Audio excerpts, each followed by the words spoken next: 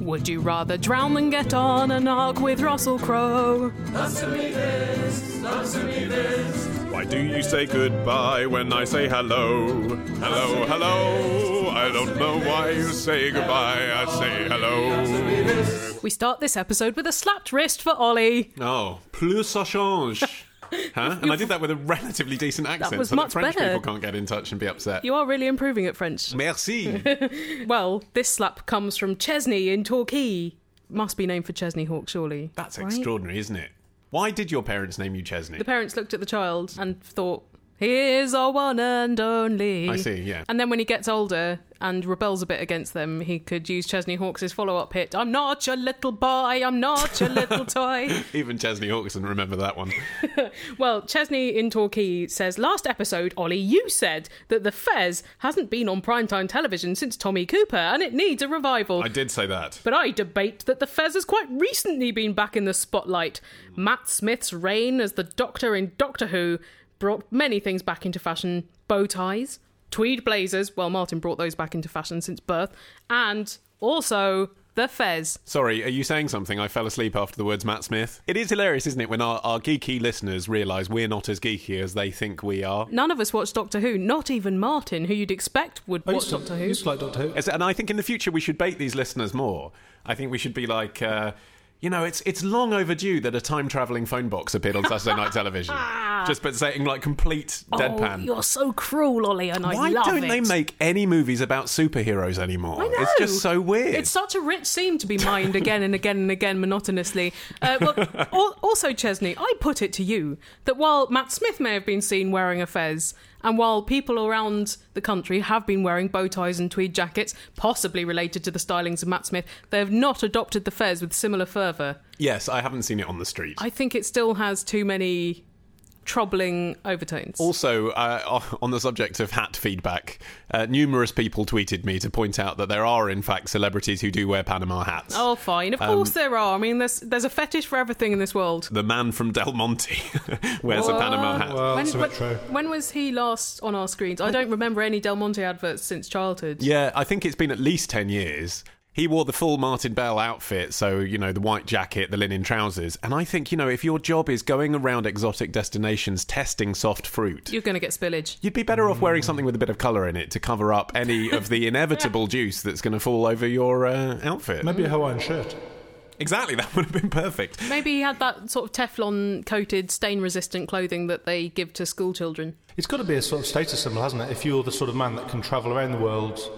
eat a lot of fruit and still remain pristine like Alec Guinness. Yeah. Now, you're doing pretty well, aren't you? If Doctor Who just involved Matt Smith trying not to spill fruit on himself for an hour, I'd watch it. Yeah, me too. A man called Martin has tweeted me as well to say that in the Are You Being Served movie, both... What?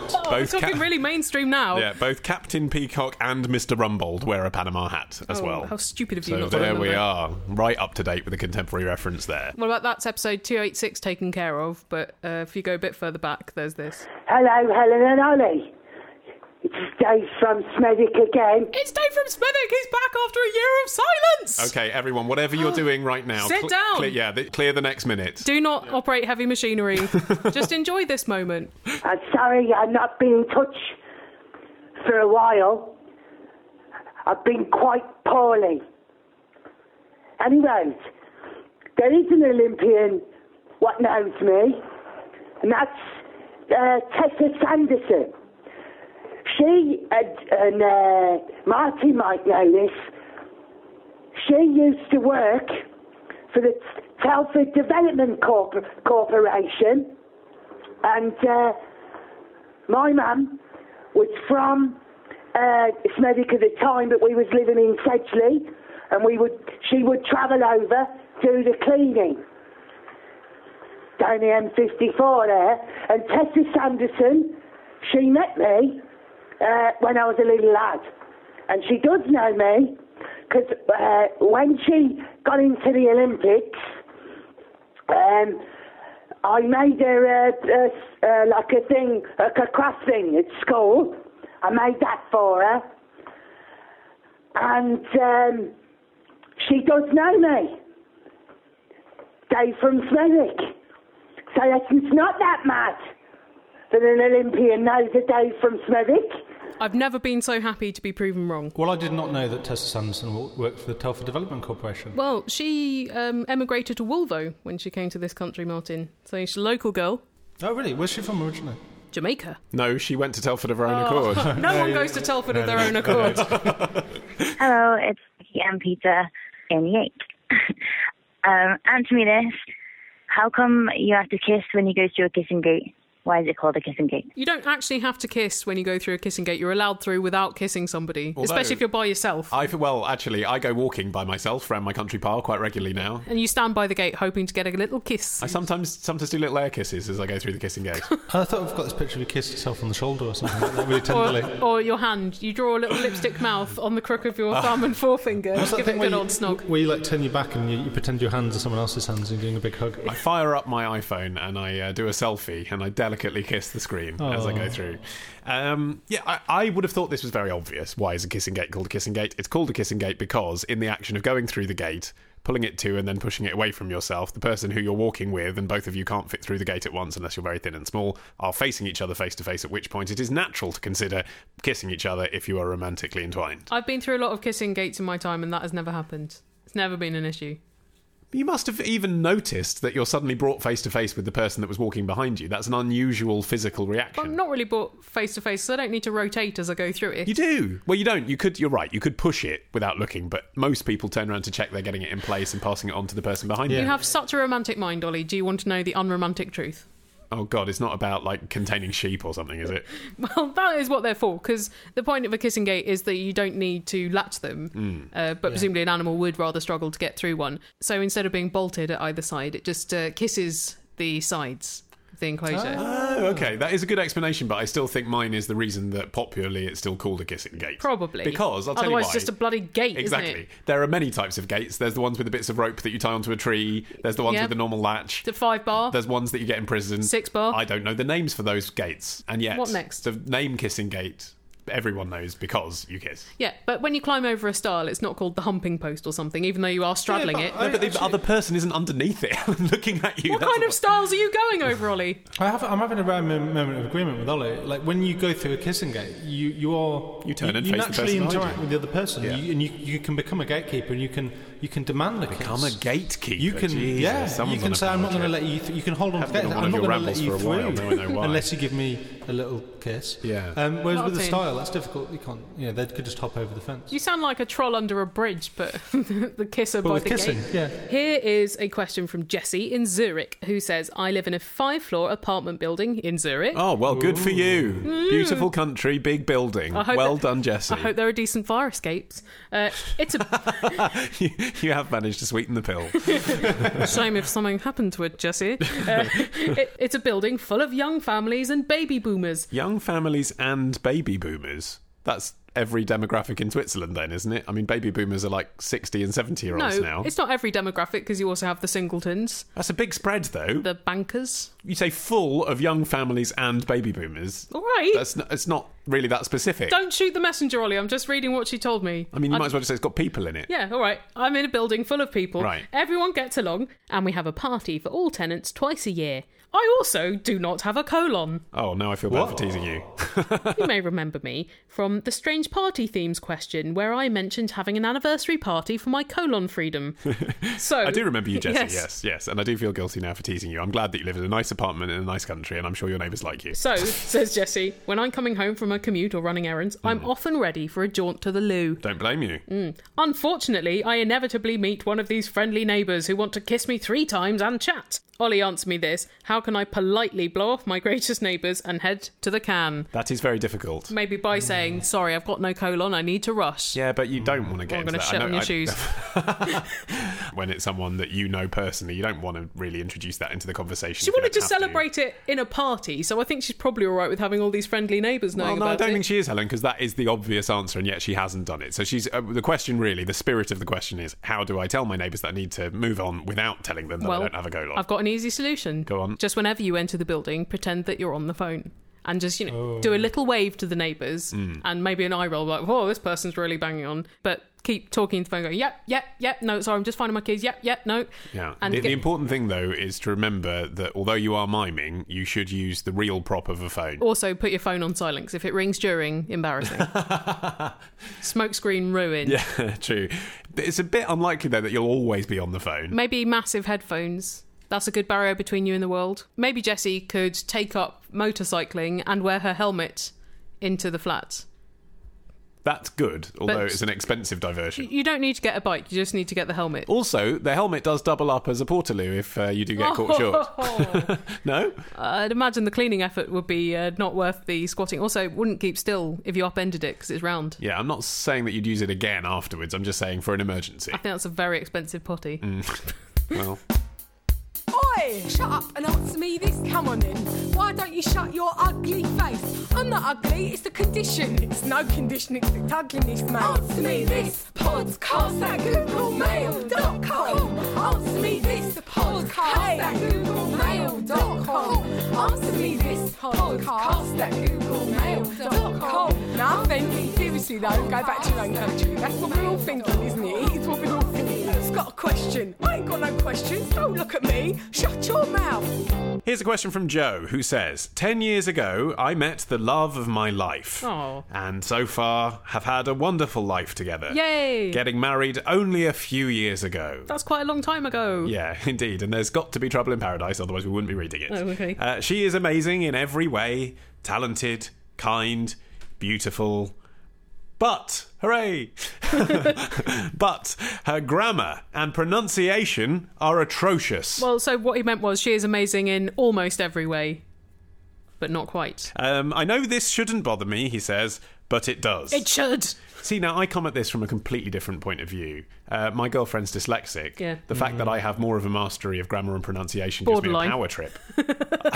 I don't think, I wish she knew how to use an apostrophe. I think, isn't it great that I know stuff she doesn't? Makes me feel good. There aren't many things that she doesn't know. Exactly. Yeah, but I don't feel that working with you. I just feel sorrow and pity. Despite coming from a middle-class background, she drops her T's. Well, so do I, because I grew up in Kent. So does George Osborne. Does he? Although apparently he's been taking reverse speech lessons in elocution to do that. Bloody bet he has.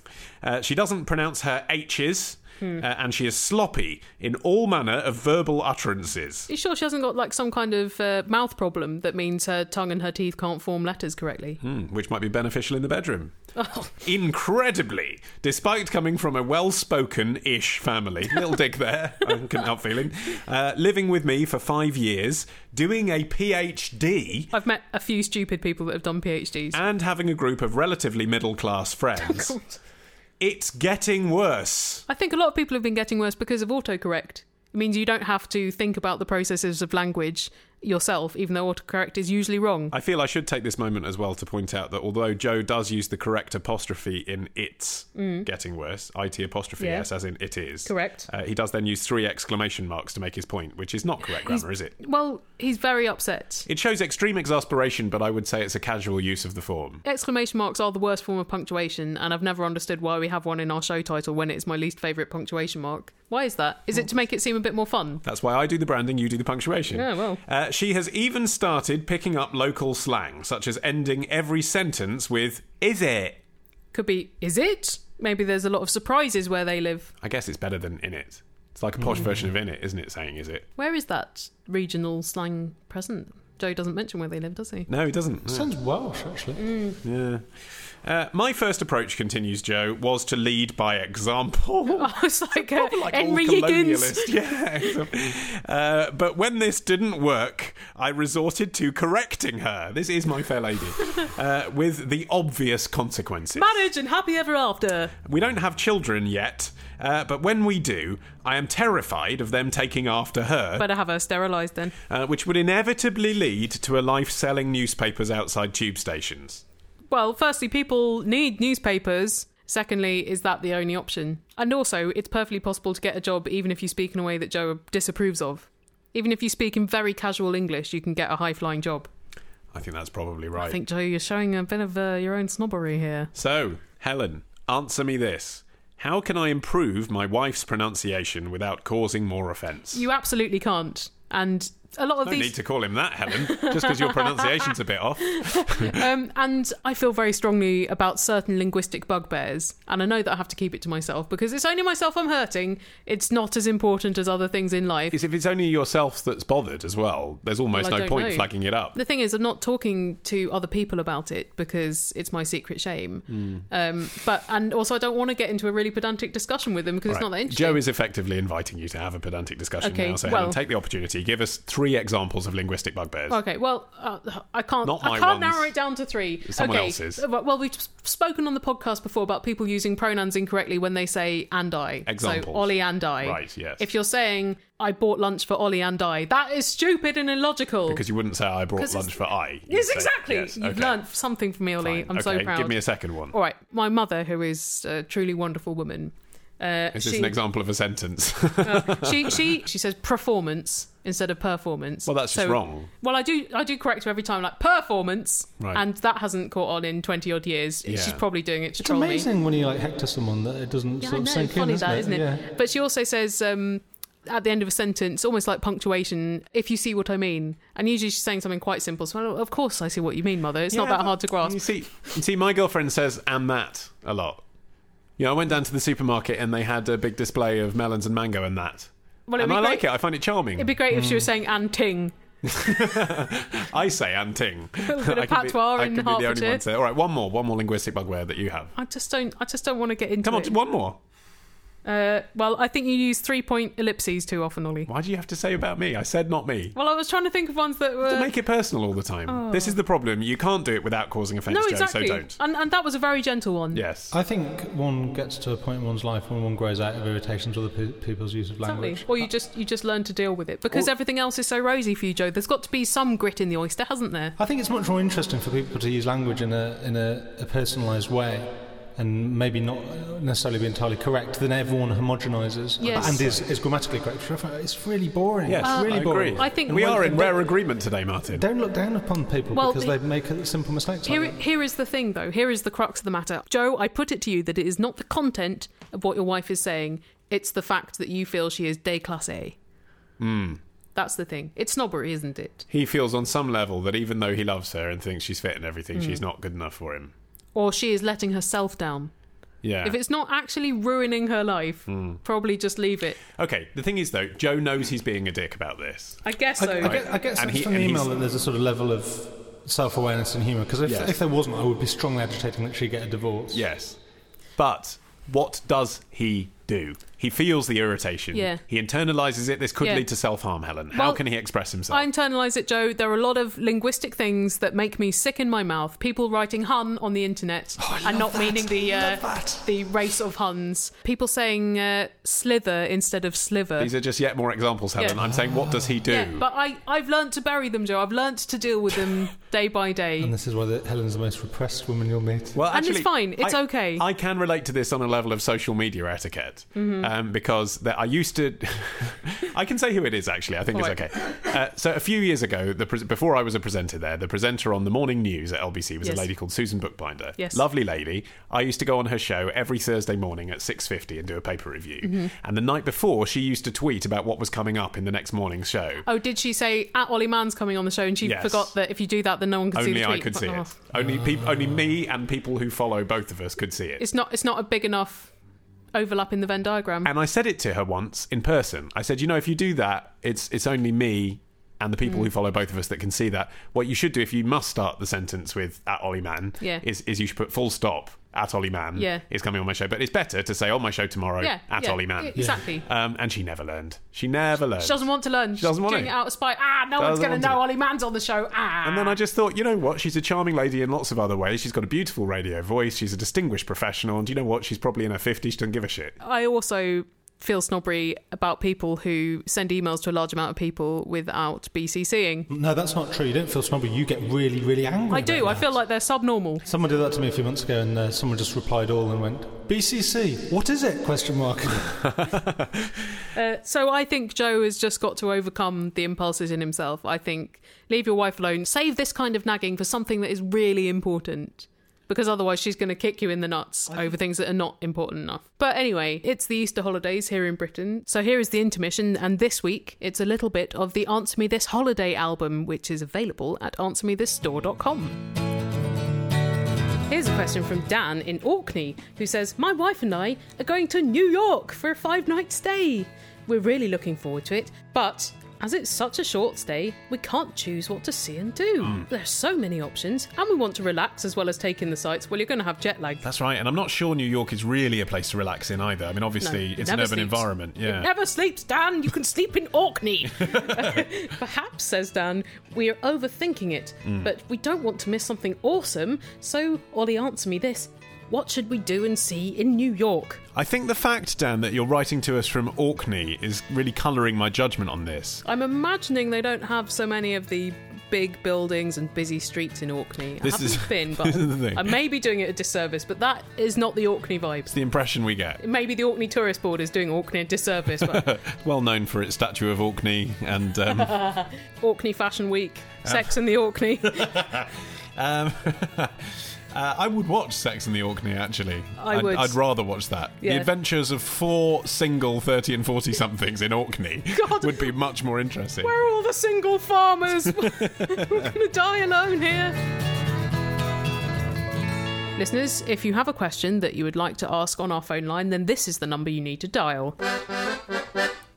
02081235877. Or you can Skype Answer Me This if you like to call for free from abroad. Yeah? Well, you prefer to type a number in than key it into a keypad on a phone? I think that's fair enough. It's funny, some people, it's just the way people are these days, isn't it? Some people prefer the touch screen. Anything goes now. Yeah, that's right. Anyway, let's hear who's been in touch. Hi, my name's Sarah. Helen and Ollie, answer me this. What different kinds of catnip is there, and what is the different effects it has on kitties? Because I understand there are certain ones that'll send the cats really, really wild, and some that actually calms them. Would you be able to tell me them? Thank you. Bye. Questions about cats. That's catnip to Ollie. Catnip, or as it's known by its official Latinate name, Nepata cataria. Catus nippetus. What different types are there? There's only one type, actually. Oh, really? Yes, but I think people get confused because, like all herbs, you can get it fresh or you can get it dried. Oh, I was wondering whether there are different types, like there's, say, spearmint, peppermint, lemon mint. No, just one catnip. Red kryptonite, green kryptonite, black kryptonite. But obviously, as well, it can be in bloom. So it's a plant, but it can flower. So it looks different in lots of different ways, but it's the same. It's the same plant every time. Same old catnip. Yeah. And in terms of the ratio of cats that enjoy to nip on the catnip, somewhere between half to 2/3 of cats apparently are partial. Okay. And Coco is, I'm pleased to say, in the majority. She's one of the junkies. She is. And it's great because it revives interest in things that they've grown tired of. You. So, yes, exactly. Smearing your body with it. A little bit behind the ears. Wear it as a cologne. It's the only way she'll sit on me. I've only got so many claw marks. No, but it's actually quite nice in a way. I mean, you just wish that you could do it with human beings sometimes. You know, because you know how sometimes you walk into your house, you're like, oh, I'm sick of looking at this furniture. Oh, I don't want to eat this food again. Yeah, but if you just sprayed something in the air and you're like, oh, this furniture's amazing. Isn't that what people are like on Coke? Yeah, I suppose so. You're so interesting. I'm having such a good time. I suppose so. It is kind of like that. I'm immortal. So, I mean, she's basically uninterested in her scratching post, for example, 80% of the time. When I rub dried catnip on it, suddenly that is the totem pole at the centre of the world. Would it be the same if you rubbed, say, tuna fish oil on it? That would be disgusting because it's in the middle of my sitting room and I'd be able to smell that. Cats are disgusting, and so is everything associated with them. They're not like dogs that stink the house out. Oh, let's not get into this. Dogs don't stink the house out. Catnip has a pleasant minty smell for humans as well, is the point. But anyway, so it's a great way of reviving interest in an item they otherwise wouldn't be keen on. But also, yes, there are different reactions. The traditional thing is rubbing on the plant, rolling on the ground around the plant. Have you got to a catnip plant, or are you just using essence of catnip? Yeah, no, you ask a question that is fascinating, Helen. You just don't realise it yourself. I might not realise it after you tell me why as well. We have got her a catnip plant, of course, because she's the most spoiled cat in Hertfordshire. And is she always humping it? And she's not remotely interested in it. She only likes it dried stuff. Yeah, which I think is because it's more intense. I think the raw stuff just, it hasn't been processed and treated, and it hasn't kind of stewed in its own nippiness. Yeah. So yeah, when she's outside, she'll give it a sniff, But she's just as likely, unfortunately, to go rolling around in our parsley or tarragon as she is No! in the catnip. I know. But some cats go absolutely properly mental, like start licking themselves incessantly as a result of catnip, and you can see that there is a sort of aphrodisiacal quality to it. But it's like some people, you know, they go really topsy-turvy if they have tequila, and other people it's just like another booze. Yeah, it doesn't exactly. produce a particularly lurid behaviour, but in other people it does. Well, Ollie, I don't want to make you OD on your catnip, but here is another question about cats. Oh my God. From Harvey from Maidstone. Harvey says, Ollie, answer me this. What the hell is Hello Kitty? Oh, good God. Well, we need a whole podcast series to address that one, I think. It's very zen, isn't it? I realise it is a well-known brand. Yeah, that is basically what it is. Well done. Yep. Yeah. And is widely known for selling such items as bags and stationery, etc. But how did it originate? Was it a Japanese children's show? Or was it created by Western culture as a big marketing ploy in order to sell units by a company which was suffering? How would you come up with that? Like, if that was the case, if you were a Western company, think, you know what the children of America really want to see? A big- poorly drawn character without a mouth in a Japanese style. That looks really melancholy and has the moon for a face and But a it's bow. waving for no reason at all. I also get Hello Kitty mixed up with Miffy, which thinks the same but a rabbit. Yes, I don't and even know if they're associated. They they're probably not- don't speak. They're very much not associated. The creator of Miffy was very vocal about this when Kitty first arrived on the scene. Miffy precedes Kitty. It does, yeah. But in a different country. I think Miffy was Dutch. Oh, okay, not even the same continent. Yeah, then. so I don't think the originator of Kitty knew about Miffy. Now Martin's looking at pictures of Miffy. I really like Miffy. Why? What's to like? It's just shapes. Like, there's something in the body language which expresses, like, awkwardness and Disappointment. yeah. Lack of confidence. We're going to return to this theme, Martin, because Okay, good. listeners won't know this, of course, but Martin surrounds his desk and his personal life with a lot of pink fluffy things that are designed for teenage girls primarily. Or preteen girls in Asian countries, particularly. He loves Artbox. If you need a reference, look at Artbox stuff online. So hold that thought, Martin, but I want to return to you to ask you to explain that fetish in a few minutes. But the history of the character, in answer to Harvey's question, is that it wasn't created for a show. It was created as a piece of merchandise. Wow. By a lady with a Japanese name that I'm not going to attempt to pronounce, who was at the time, and it's quite charming this, I think, quite simplistic origins, was at the time making rubber sandals herself and selling them in a market. And she noticed that she'd sell more when there were characters on them. And so she commissioned an illustrator to design some characters for her to put on some sandals. It was as simple as that. What sort of decade are we talking here? 1974.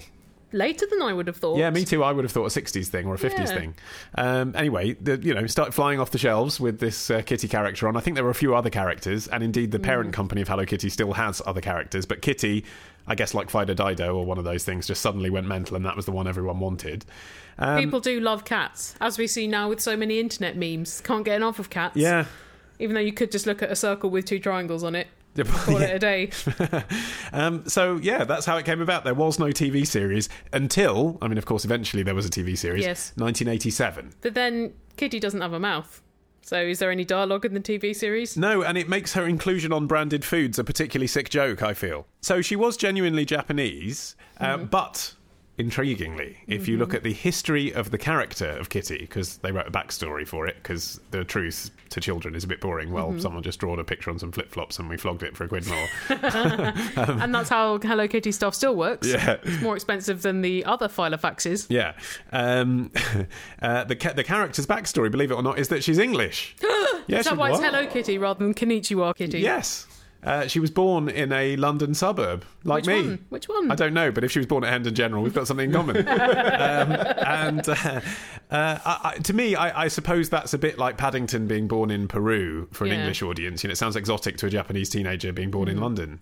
So that's why, and apparently the name Kitty itself is also British because it's from the cat in Alice Through the Looking Glass. Alice says, "Hello, Kitty." That was the inspiration.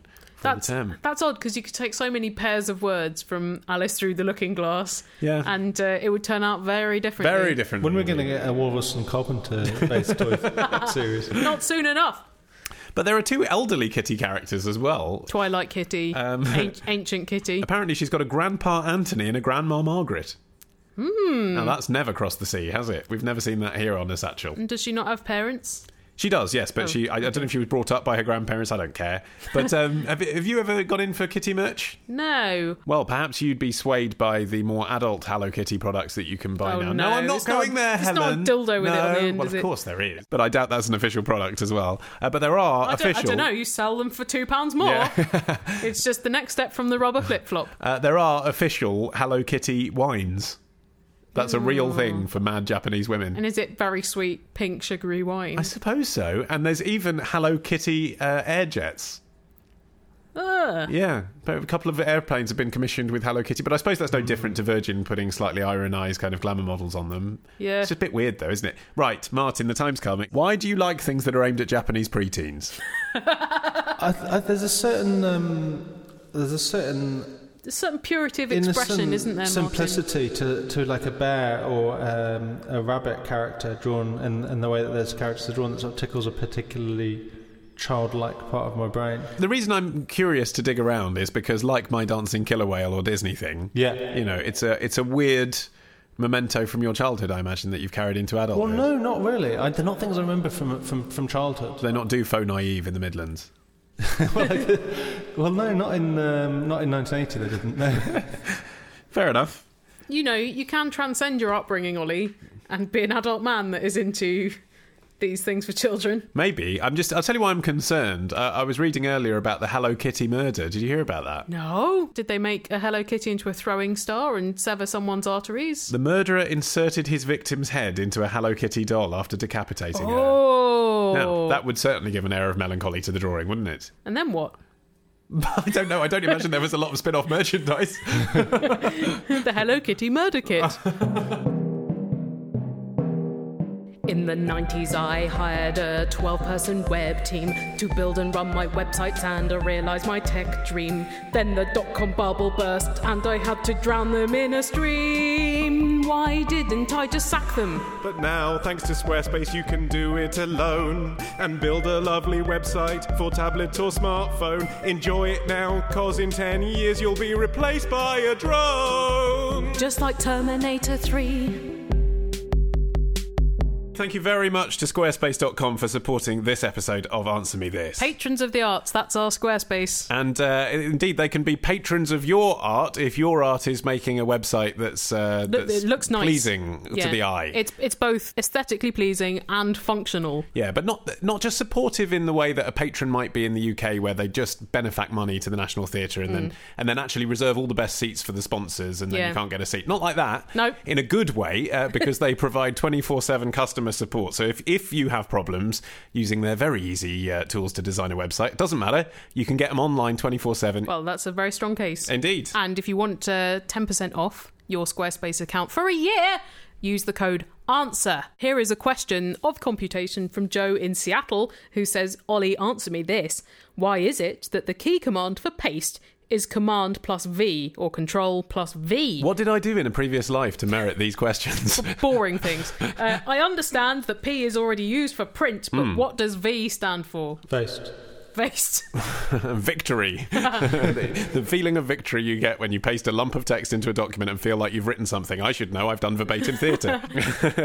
I suspect the origins in V being for paste are that C would always be, if you think about it, either cut or copy. Yes. Right? And I think when they were deciding, should it be cut or should it be copy, I think they thought, well, C could be for copy because look at the X. Look around the keyboard. You'll see the X looks a bit like a pair of scissors cutting something, right? And that is historically then how it's been used. Or just crossing something out. Indeed, yeah. And of course that is then something that's used visually and referenced in the crop tools that you get in things like Final Cut and Logic and stuff, right? Okay. So, if X then is for cut, if C is for copy... It's like you're reading out an equation. Then it makes sense that you've got the paste button nearby to those buttons. You've already used Z for undo because that's the nearest to the control key, so why not use the V for paste? Then you've got cut and paste either side of copy. I think that's the reason. I suppose you're right as well. It doesn't make sense to have the buttons too far away from the control keys. Exactly, yeah. You want them as close as possible. And actually, I'm trying to think which key on the keyboard I never use as a shortcut for anything. J, K and L I don't. No. Do they? I don't even know what would happen if I press Control K. Apple J will open up your downloads window in Firefox. That's useful. In fact, I don't do many shortcuts with the right hand. on the keyboard, not in life. A Shift Apple L will flag up a message in mail. This is fascinating. I don't know why we don't do more of this. Martin, go through the whole alphabet, please. Well- Leave none out. Apple A is a good one. Select all. Oh, yes. Yeah, we all know about that one. I like the one in Microsoft Word. Oh, where God. is it? Why didn't I just drown myself right now? I think it's something like Control Alt and A, where it turns everything, it selects everything, and then turns it all into mixed case, uppercase, or small case. Oh. Just at random. Is it like a lucky dip? Or does it actually do what you want? No, you can toggle between the different things. Oh, right. amazing. It's not you going, oh, this text's looking a bit boring. I want someone to fuck with it for me. I may not have said exactly the right selection of keys there. I don't care. Don't write it in. No. Haven't looked it up. Work it out for yourselves. Yeah. Apple Plus is very useful for scientists. Subscript. Well, here's another question of fascinating engineering. Oh, it's God. from Naomi from New Zealand, who says, your podcast is my favourite one to put on in the morning when I'm having 5 more minutes in bed. Helen, answer me this. Who invented the snooze button? It is both a blessing and a curse. So who came up with it and how long has it existed? Weirdly, it is widely attributed to Lew Wallace, author of the book Ben-Hur, later made into the film Ben-Hur. Get away. Well, I think one should get away because, firstly, I can't find any proper foundation for this because mainly he wrote books. And secondly, he died in 1905 and the first clock to be marketed with a snooze function didn't come out till 1956. So why the 51-year age gap of quite a useful function? Well, may I speculate that the 51-year age gap is because in 1956 they came up with a digital alarm clock, whereas the earlier ones would have been analog. So perhaps he'd adapted his analog alarm clock to have the equivalent of a snooze button in analog terms. Yeah. But it couldn't be mass marketed until digital clocks were invented. I can think of a way that it would work. So like, with an old-fashioned clock, you have a finger that you line up, and when the clock lines up with that, the alarm goes off. Yes. So you just have a lever that pushes it for 10 minutes or something. What I'm speculating is that that's what Mr. Ben-Hur invented, but Yeah. it wasn't mass marketed. But there's no evidence that I've been able to find that he did anything with clocks at all, apart but from maybe admire them. It's like Tony Benn and his chair that he invented, isn't it? That he used to bring to events. I mean, no one's What's going a to... chair? In fact, no one really recalled when he died the other week that he did that, but he did. He went on the telly and he talked about a special golf chair he'd invented that was easy on his back. Didn't he invent the chair that's in Burn After Reading? I've recently spent about 3 weeks choosing an alarm clock. I finally went Good for the one times. that's available for £15 from Tesco by Philips. Let's just say that Ollie is not being sponsored by this. This is a genuine Genuine personal recommendation, endorsement. yes. Yeah, I had very specific requirements. It didn't need to Lord. take up too much of a footprint on my bedside table Oh, because I've only of got a course little one and a small bedside table. Boom, boom. It also needed a prominent snooze button because I think what's the point of a snooze button if it's not prominent? I'm short-sighted, so without my glasses on, I need to be able to lean over, hit the snooze. Yep. I wanted an FM radio built in, but I didn't want a big wire trailing out the back of it, and I didn't really want DAB because that's what the price up unnecessarily. You're an incredibly demanding I customer. wanted a digital display because I want to be able to turn over and squint and read the time without turning the light on. and the little luminous paint hands, not enough. No. And I quite like the retro analog look of old alarm clocks, but I hate the ticking. I can't have the ticking anywhere near my ear. Right. So I had very specific demands. Apparently so. But Maybe I you would need to get a hobby. say that perhaps the most important was that the snooze button was easily accessible. Do you remember those alarm clocks that they used to market in, say, the early 90s that were the shape of a tennis ball or a baseball? So when they went off, you silenced them by grabbing them and throwing them across the room. That's quite cool. Sort of, but then you've got to find the thing for the following day. Although actually if it's on snooze and it's at the other end of the room, that actually forces you out of bed, which is quite good. What if it's rolled under the bed and you can't find it? Yeah, that's a nightmare. The early snooze function, though, was called the drowse function or the drowse button, which sounds a bit like it's going to drug you into 5 minutes more slumber. Nap is actually what people say, isn't it? People are more likely to say snooze than drowse, but if people say in the middle of the afternoon, I'm going to go for a little snooze, they're more likely to say nap I've these never days. heard drowse used as a noun. Yeah, exactly. I've But heard it as why not nap? Why is it not a napping button? Kit button on the British alarm clock would be good. 40 winks? I mean, what's that about? Or schluff. Is that Yiddish? Yiddish one, yeah. Schluff, that's disgusting. That sounds more like exfoliation. Well, all Yiddish words sounds like exfoliation. Yeah, that's true. That's why so many Jewish foods don't sound appetising and also are not appetising.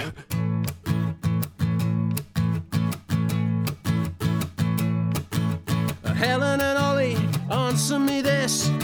I don't want you to dance or kiss, but reveal your theories and take off your muzzle. Ponder my query and solve this puzzle. It's swell. Good golly, you crazy kids. Oh, Helen and Ollie, answer me this. Here is a question from Neil in Birmingham, who says, Ollie, answer me this. How much money do those folks who paint themselves silver every morning and then stand still on a box for the entire day make? I think he means human statues rather than people who just do that in their own homes with no audience. Yeah. He says, do they have another job to top it up? Or can you make a living wage being a statue? I love that. This is my dream job, but I'm just doing marketing to support myself as a human statue. I've read an article in which a comedian, as in a street performing comedian who isn't very funny but is very loud and gets everyone to clap, estimates that they make in a week, and it's £400 to £600 in a week. So, Okay. so that puts them on something like 20 grand a year. So actually quite reasonable. Now, what you have to ask is, someone who's just standing still, Yep. They're not passing the hat round, they're not making jokes about it, people don't feel as obliged. In but fact, passing the hat around would ruin the act of standing completely still. Indeed. But on the other hand, they can be there for 10 hours instead of one 45-minute set. Terrible varicose veins, probably. Probably. So I think it's probably a similar amount of money in a place like Covent Garden. But they've got to spend a lot of money on face paint, yes, for instance, and costuming, and presumably security, so someone doesn't run off with the hat full of money. Well, actually, I mean, you talk about the competition, and this is a very sad story, but the Silver Wizard, who works by the London Eye, was, in 2011, clubbed to the ground with a concrete block by the Invisible King. Whoa! His bronze rival. No. Because he'd stolen his patch outside the London Eye. They were both immigrants from Poland. I mean, they were both actually making decent money at it, which is why they come and do it. But one clobbered the other with a concrete block and went to prison for 4.5 years. Well, concrete block is a serious weapon. You can kill somebody with that. Yes, you could, yes. Even if they are made of metal. And even if they have stolen your pitch. And imagine what a show that would have been. Silver guy clobbering the bronze guy. Ollie. No, all I'm saying is they could have you? teamed up, couldn't they? They'd probably make more money that way. They wouldn't have to stand if still. they had a duel. If they'd had a squeaky inflatable hammer, fine. Yeah. But the thing is, I've never seen one of these people on the move. I've never seen them on the tube on the way in, because I'm assuming they're not going to cab it. I've never seen them assuming the position I've on seen their them box. resting. I've also not seen them having to deal with rain, because if you're heavily painted and there's strong rainfall, it's going to ruin your silver robot face paint. What's interesting is that 10 years ago, this was a novelty, the standing still thing. 10 years ago? Maybe Not 15, sure. let's say. But certainly, anyway, it's something that I thought happened in our lifetime. I don't remember as a child seeing these at all. Don't remember stuff from before your own lifetime, Ollie. No, but I remember being 7 or 8, walking through London, never seeing the standing still thing, then being a teenager and suddenly they're everywhere. So it's happened in our lifetime. But it is a tradition going back to the 19th century. Standing still. Apparently European circuses, it was more of a French and Italian thing than a British thing, but nonetheless, European circuses all over the continent had people who would be human statues. Yeah, well, it's like the pageant of the Masters in California, where they recreate old master works of art. Oh, right. People dressed up as things. Well, it was a different vibe, wasn't it? I imagine that would happen in the bit outside the circus, when you're walking into the tent, there's kind of that kind of thing going on, hairy women. It's a more theatrical context, Yeah. not just people standing outside a body shop. Yes. And also, I've noticed a lot recently who are just wearing a costume that they've bought. Yes, and I think, what am I yes. giving them money for? Just wearing a thing that's uncomfortable. That's what I was going to go on to say. Rubbish. The modern thing that has happened definitely in the last 2 years in London, people who just go and buy a Spider-Man mask. Yeah, or an wearing Iron Man ordinary suit. clothes, and they're wearing a Spider-Man mask and they want money for that. Yeah. I mean, I'm wearing a T-shirt, give me money. Ridiculous. Another thing that I think is quite recent, I don't remember it from before, say, a year ago, are the levitating ones. I saw my first levitating one yesterday. I didn't know it was a We long-term all thing. remember our first. Who was it? It was Yoda, and I was actually properly amazed, and I nearly did the tourist thing of taking a picture, and then I thought, no, check yourself, Ollie.